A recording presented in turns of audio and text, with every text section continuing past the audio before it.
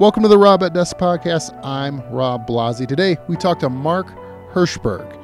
He is an MIT professor. He teaches career skills, networking, negotiating, and so much more. I hope you enjoy. Thank you for listening.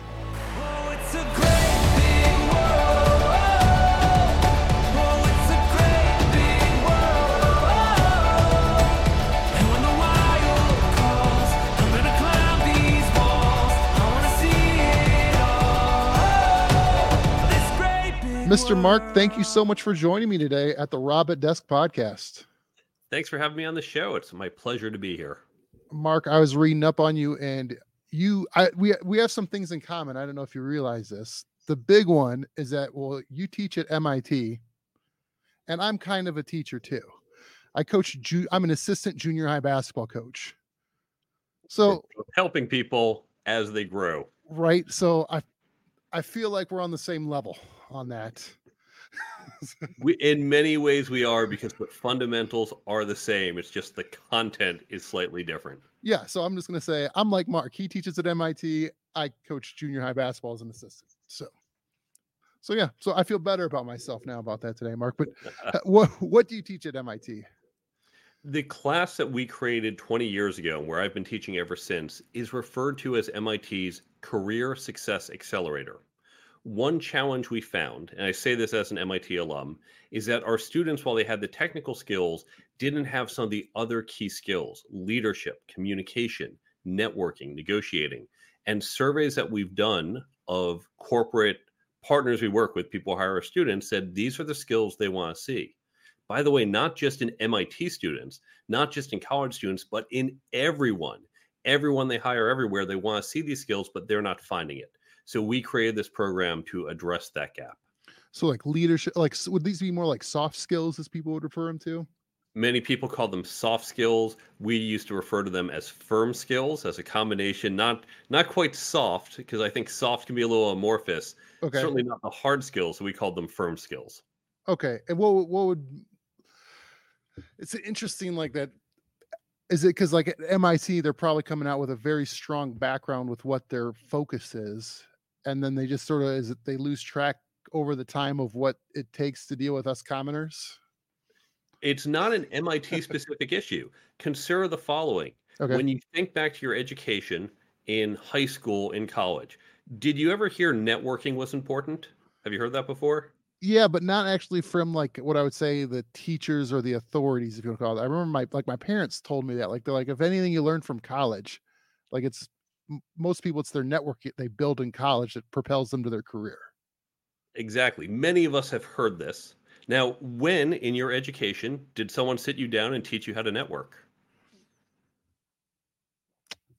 I don't think there's a specific time someone did. There you go. Now, leadership, you've heard that's important. In high school or college, did someone sit you down and say, let's talk about how you can become a better leader? I'm studying organizational leadership in college, some college classes right now. So there's some in there, but I think that's something that's more common to the last few years than there was back when I should have been going through taking college courses. So that's the thing. All of us, when you study accounting or marketing or chemistry, there's not a networking class. There's not a leadership class. There's not a negotiation class. People tell us these skills are important, but they're not actually included in any curriculum, not just at MIT, anywhere. Maybe if you're a business major, you might get some leadership or a few of these, but most of us get none of them. How would someone like you then teach negotiating? Because that seems like a very subjective. Like there's all sorts of books on it now today, but like if you're teaching a 21-year-old how to negotiate, to me it sounds like a sales skills too. Negotiating is actually one of the, I'll call it, firmer of these skills, because we have clearer models and approaches to doing it, as opposed to communication. There's lots of different ways you can communicate. It can mean lots of different things.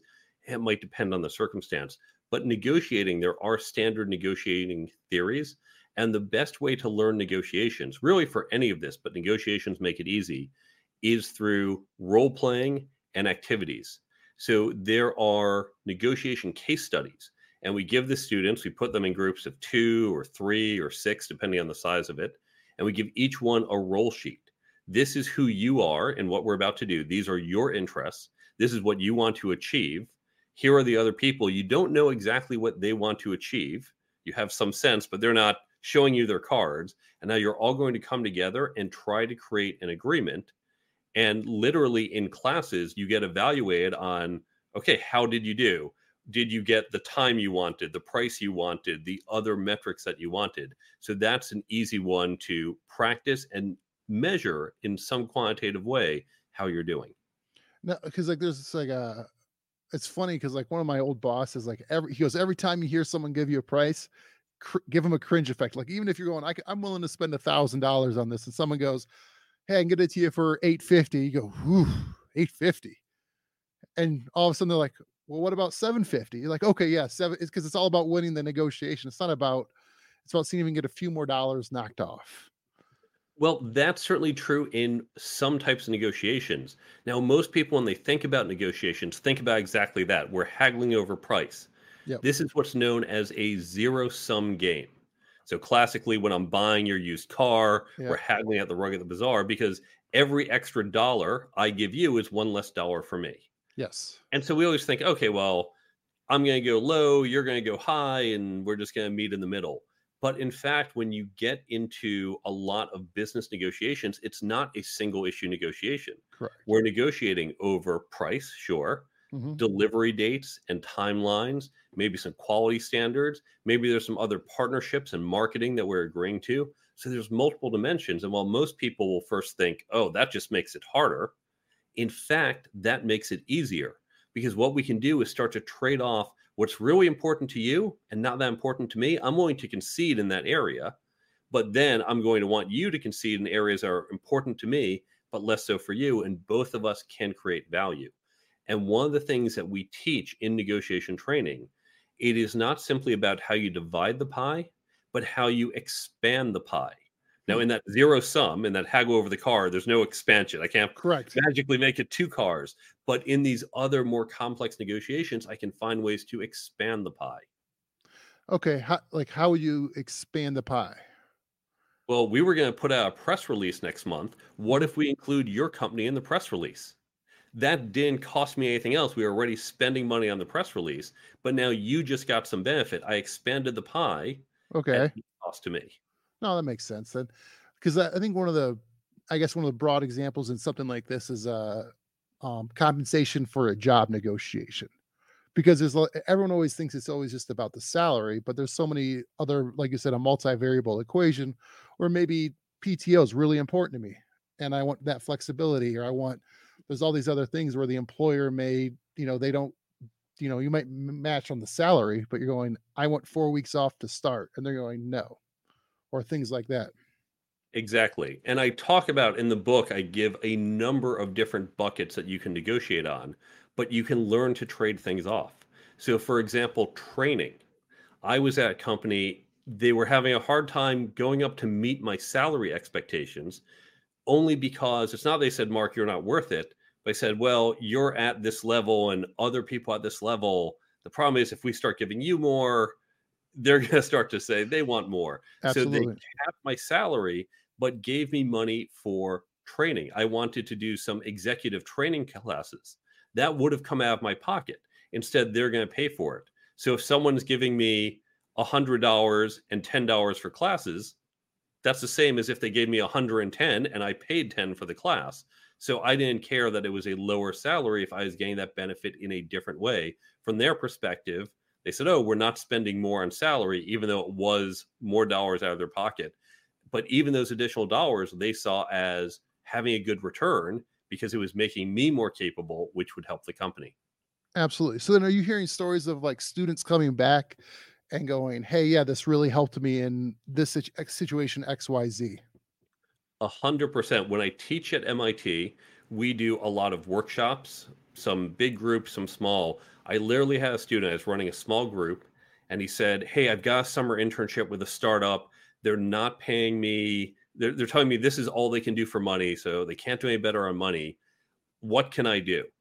Said, all right, well, we don't know if that's their cap on money, but they're telling you that. And, we can't call them liars. We can't know this isn't true. Hmm. Can you push in other areas? So one area you can often negotiate on with a startup, who typically they are cash strapped, Hmm. is equity. They can usually be more flexible. And he came back to me. He had the call during the lunch break. He came back that afternoon and said, they doubled my equity. Yeah, So that, he that got in real time that improvement. that's impressive. That's great for him too, and great for you to see the results in the fruits of your work firsthand right there. That's one of the reasons I love teaching in person. I wrote the book because I can reach more people and I go on podcasts, I can reach more people. But in person, of course, I can get that feedback. I can see how it changes how people think. I can see that impact and have that interaction. And then what about on the career path? Like one of the issues I've seen, I don't know if you've seen it more with your ad, but the issue of getting past the initial gatekeeper in today's world where someone posts a job, it's a good job, and yet they have hundreds, if not thousands, of applicants, and the computer's looking through it first before any person's actually looking through it. So how would you help people, especially on some of these jobs where there's a plethora of candidates and you're trying to find a way to at least talk to a human? That, as you point out, it's been a problem and it's become a worse problem with the automated systems, the ATSs, applicant tracking systems. Yeah. Often they might say, we are looking for someone with experience in this tool. Mhm. And they might name a tool or two, and you happen to use the third one in that category. That's 99% the same. And any rational person would say, oh, good enough. You get it. It's Yeah. just the button's blue instead of red on this one, but you know how to use it. But you didn't match the keyword. And so they're not going to take you. So, what we want to do, whether an ATS is used or not, what you want to do is get in touch with the hiring manager, get directly to the person who is making that decision. You still might have to submit your resume through HR, through the ATS, but you want to make sure that the head of that department who's hiring you sees your resume, has your name. And the way you do this, of course, is through your network.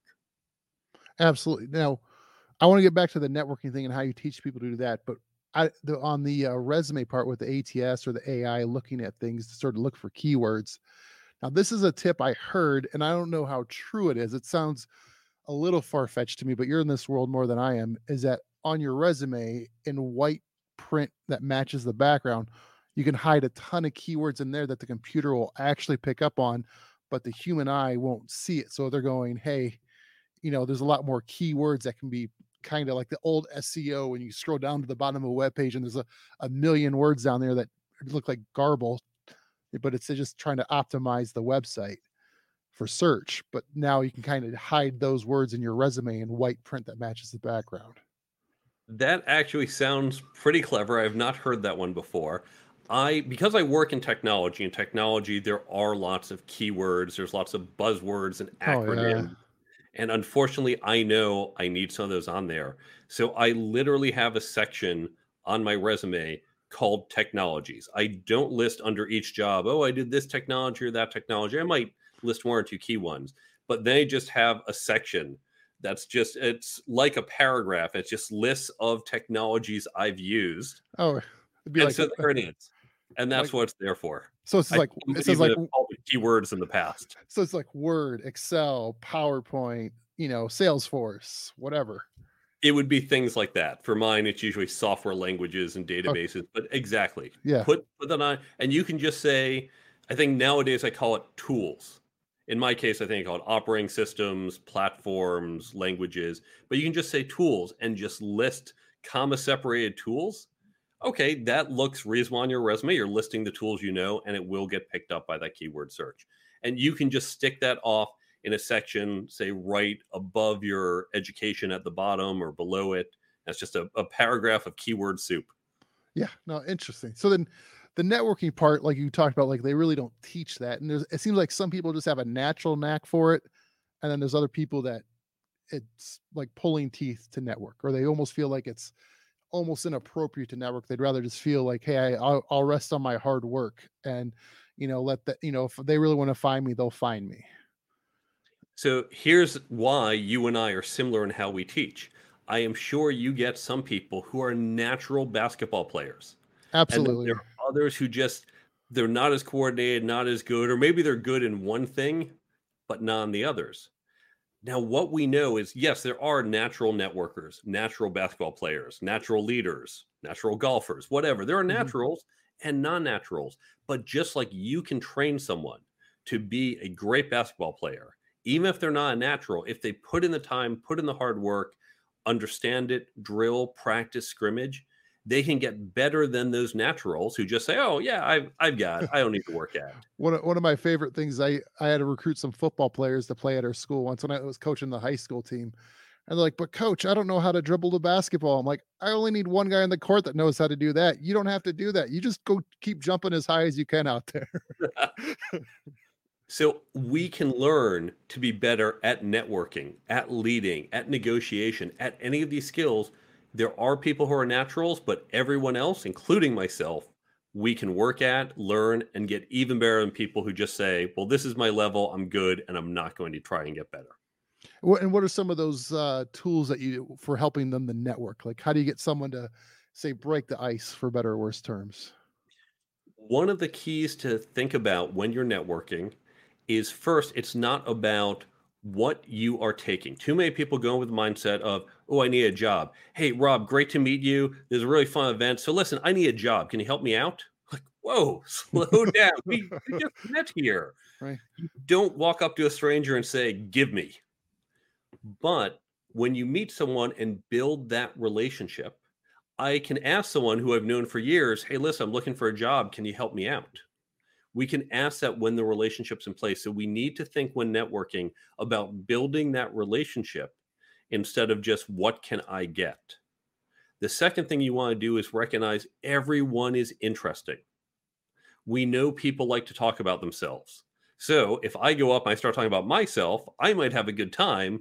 You're probably not. If, however, I think there's something really interesting about you, I don't know what it is, but I want to find out, I'm going to talk to you. I'm going to ask questions. I'm going to learn more about you. You're going to have a great time in that conversation because you're talking about you, and you're going to associate that with me and think, oh, I had a great time talking with Mark. And that's going to want to foster a relationship. And I might learn something along the way. No, absolutely. That's a great way to put it. I heard what was a I'm terrible at sourcing information, Mark. So I might be even be quoting you in this. So who knows?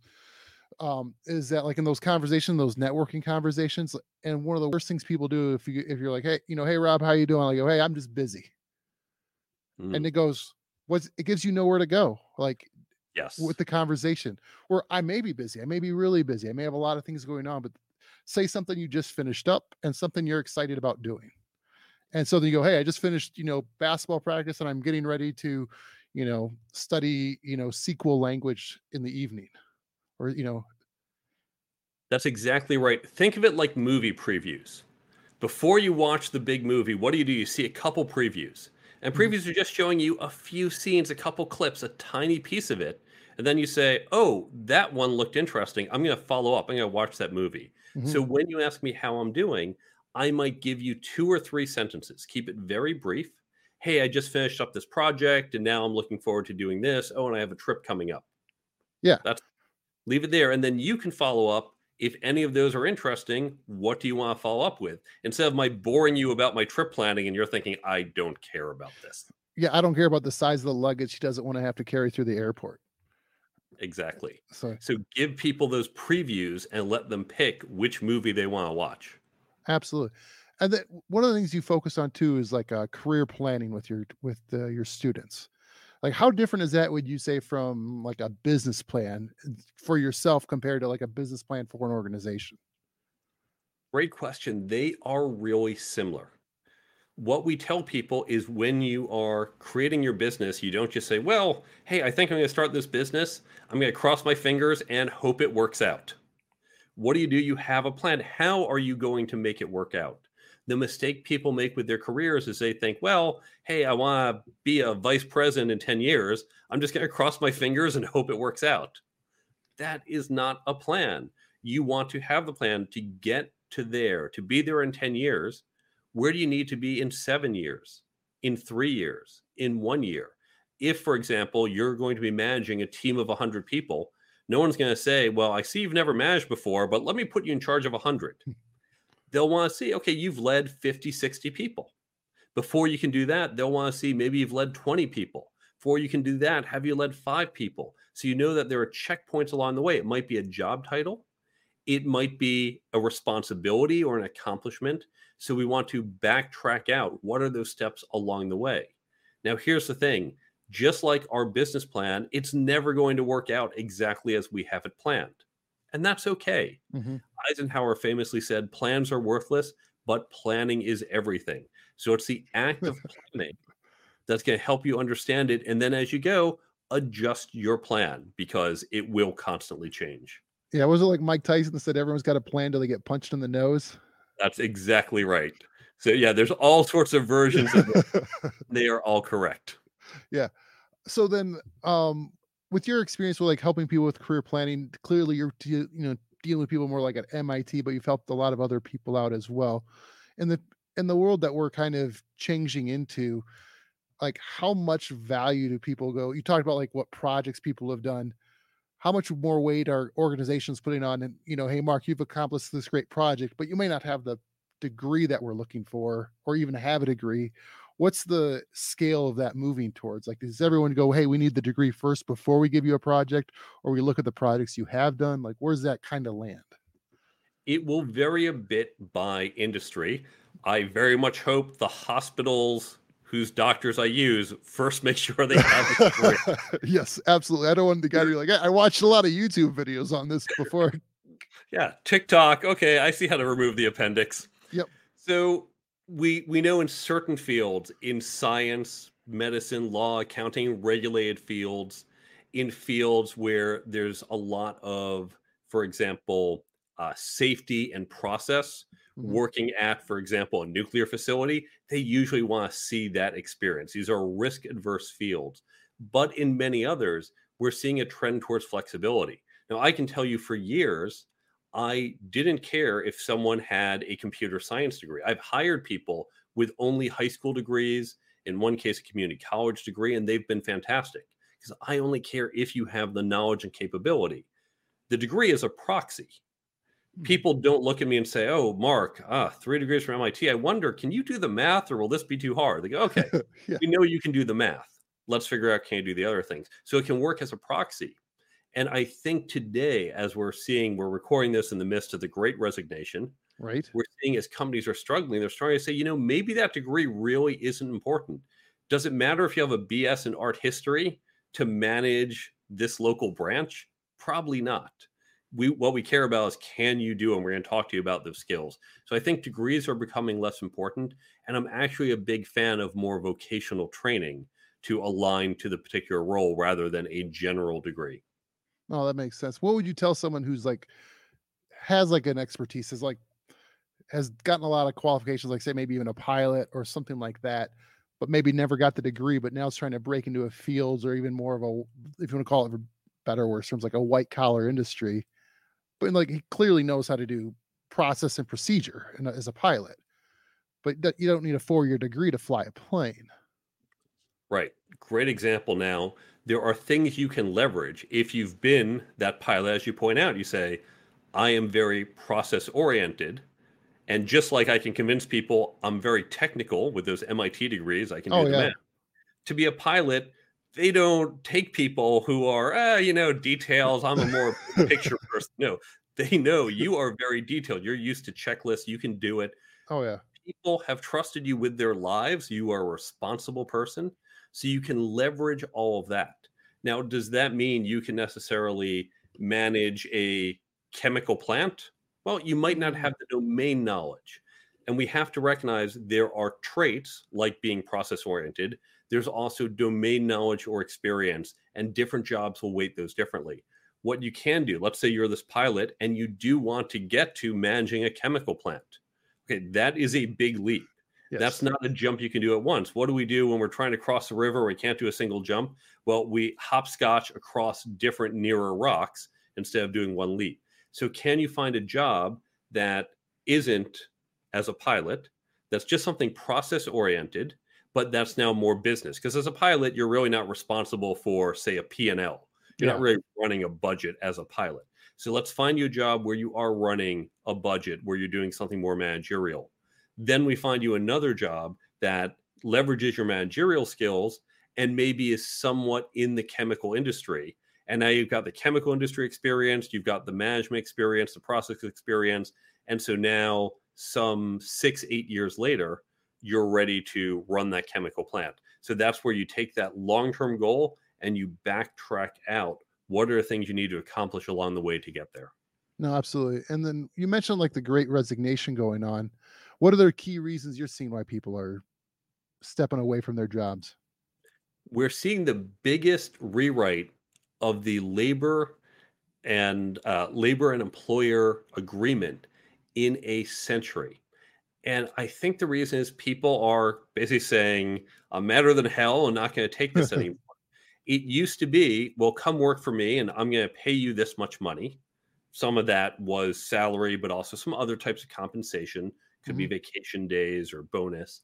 But people are saying, there's more that I want out of it. I care about workplace culture, work life balance. Younger generations, especially, are saying alignment to mission or community impact or other things I care about. And so we can't just say as employers, well, here's that basket of money. Again, money is kind of a broad term. Yeah. Also say, here's the money, but here's also how it aligns to your values, how we support your work life balance. We saw a lot of people when there was stress, beginning, of course, in spring of 2020. Some companies said, hey, look, it's tough for all of us, and we all just have to suck it up because we got to make sure our company's around. And others said, you know what? This is stressful. We understand. So, you know what? In May, we're going to just do everyone gets Fridays off. Just take a day off, spend time with your families, get off of Zoom. We know you need that break, or everyone's taking a week off on this week. I've seen companies do that, and those were the companies that won out. I'm not saying you have to move to a 4-day work week. There's debate over that. I Mhm. don't think that will happen.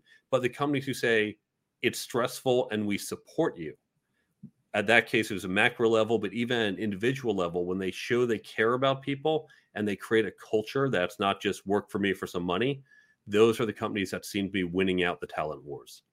How would you help a company out that, like, if you watch LinkedIn long enough or Facebook and you see like these business leaders, I always joke it's like the pronoun leadership, where it's like, it sounds great. It's a great quote to put out there, like make your work, show that you care about your employees. I thought that was a good one. You get example, like, hey, occasionally give them a 3-day weekend.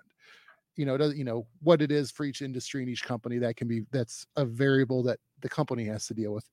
But I don't hear much in these air quote business leaders, speakers. They don't give many details of going, hey, try this. If that doesn't work, try that. If this, it's like they're just like, hey, show them that you care. Well, like as a basketball coach, there's certain kids I know I show them I care because I'm on them and saying, hey, this is what you should be doing. And there's other kids like, hey, how's your day going? Yep. And so it's like, so that when they, I don't know, lead by pronouns is kind of how I kind of joke is what it is. I love that quote, leading by pronouns, because you're right. We see too much hand wavy, do this big picture idea. Go, okay, but how?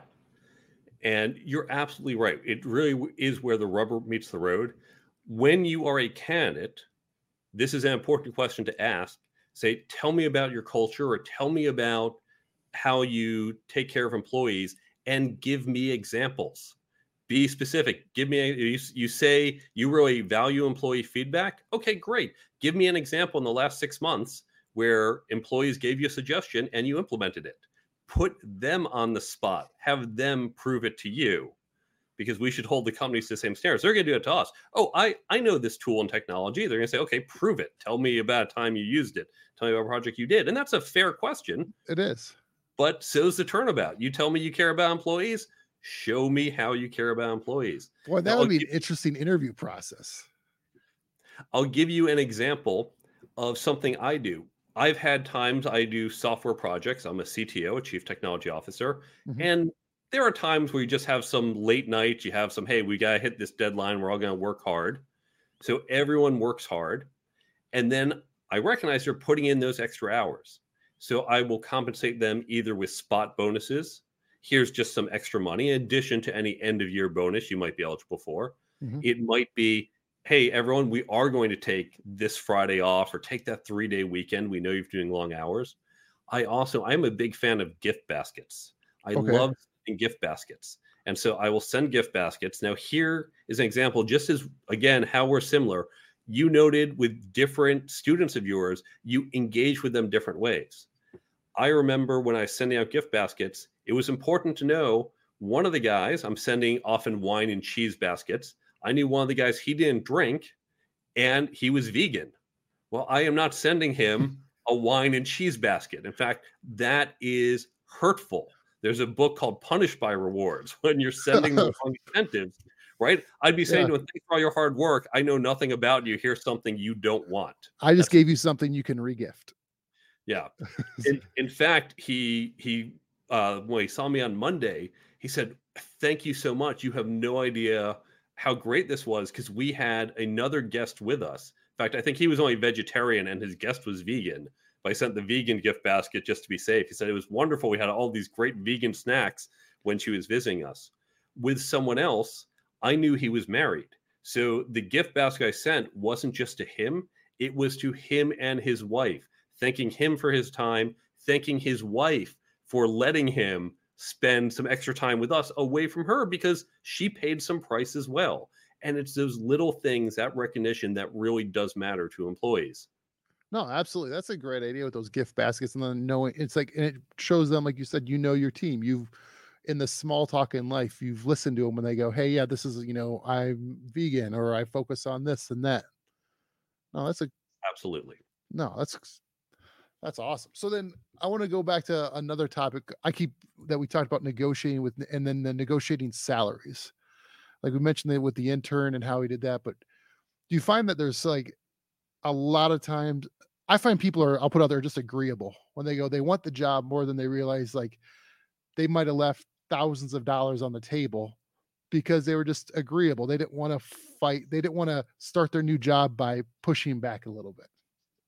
Very true. They either just said, okay, close enough, or they're agreeable, they don't want to rock the boat, or they're a little not comfortable negotiating. So let me give you some motivation for why you should learn to negotiate. Mhm. Imagine if you are 30 years old and you have a job offer for, let's say, $60,000. Okay. Instead of simply taking the job as it is, and you feel 60, that's a pretty good salary for this job and your experience. But instead of taking the job as it is, you go and negotiate. You've read my book or a different book or taken an online class, however you've done it. That's going to take you, my chapter will take you an hour to read. Okay. Another book, maybe a couple hours. So you negotiate. That's going to take you 5 or 10 minutes. You negotiate and you get yourself $61,000. Now, it seems like a small amount. Certainly, we usually think about getting 5, 10,000 more, but you just get $1,000 more. We imagine that's quite doable. Mm-hmm. If you do nothing else in your career, if you sit in this job for the next 30 years, in those 5 minutes of negotiations, you've gotten yourself $1,000 more for 30 years. You just got yourself $30,000. But of course, you're not going to be in that job for 30 years. You're going to have raises and promotions and other jobs, and you're probably going to negotiate those too and get more than $1,000. If you learn to negotiate, you can add tens of thousands, even hundreds of thousands of dollars to your lifetime earnings. And we're just talking about salary and compensation. When you're buying or selling a house, a car, when you negotiate with coworkers, there's no money on the table, but creating better outcomes. The returns of learning to negotiate are massive, and it only takes a couple hours just to get started. No, absolutely. I think that's one thing in life. I mean, I just you have those few friends, like they feel like it's almost dirty to negotiate. And it's one thing if you're trying to just like you walk into the burger place, like, oh, I only pay $4 for this burger instead of 5. That's the price is the price at certain places. But I mean, Even then, almost everything's negotiable. If you walk into the burger place, even if it's one of these big chains, and you yeah. say, listen, I need to order 200 burgers.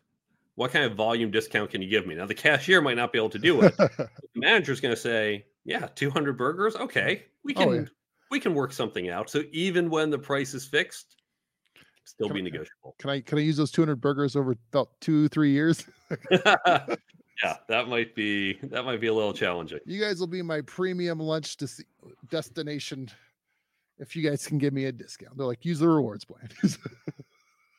So, Mark, it has been great talking to you. You have your book, The Career Toolkit, and we've talked a lot about how, some of the tools people can get out of it. What is there anything we missed that you want to highlight that they could, if they picked it up, what they could find out of it?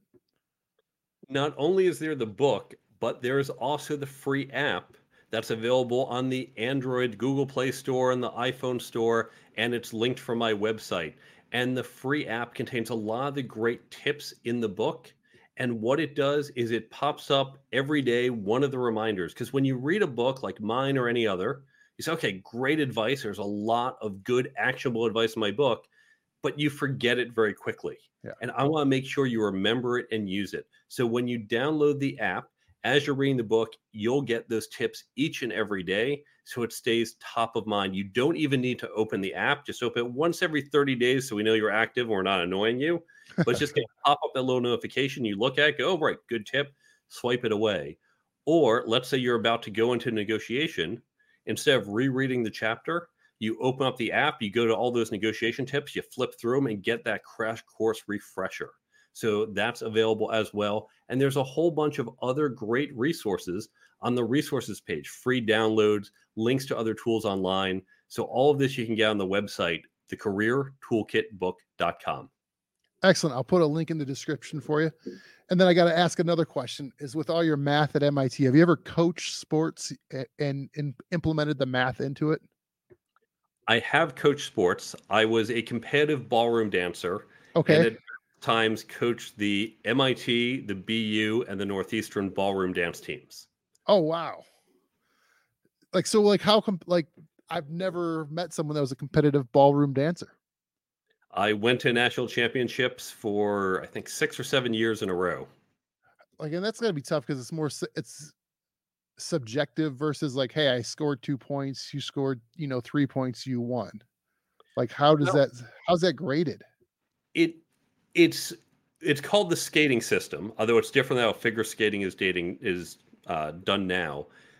During the early rounds, you have multiple couples on the floor, and each judge will put down marks. They just mark if there's, let's say, 50 couples on the floor, each judge is supposed to put down 25 marks, call back about half the people.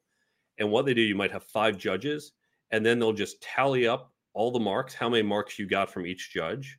So some have 5, 4, 3, 2, 1.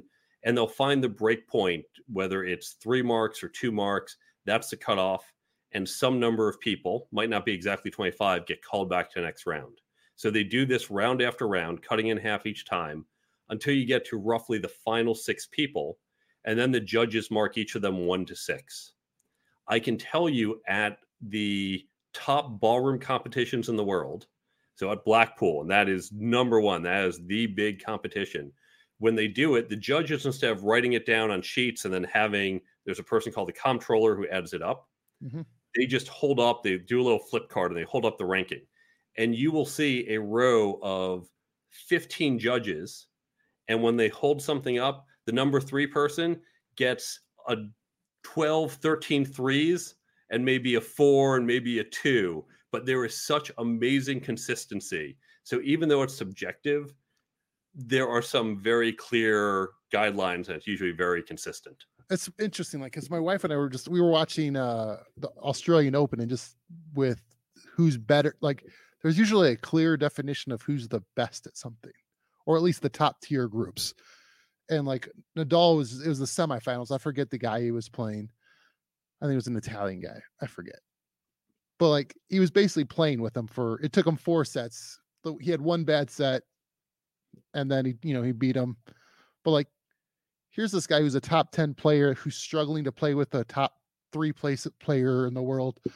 And there's just a clear defining line. He's clearly better. Yeah, you can often see that. Maybe occasionally you get some couples. I've heard about cases like this where you have couples who are just really close neck and neck.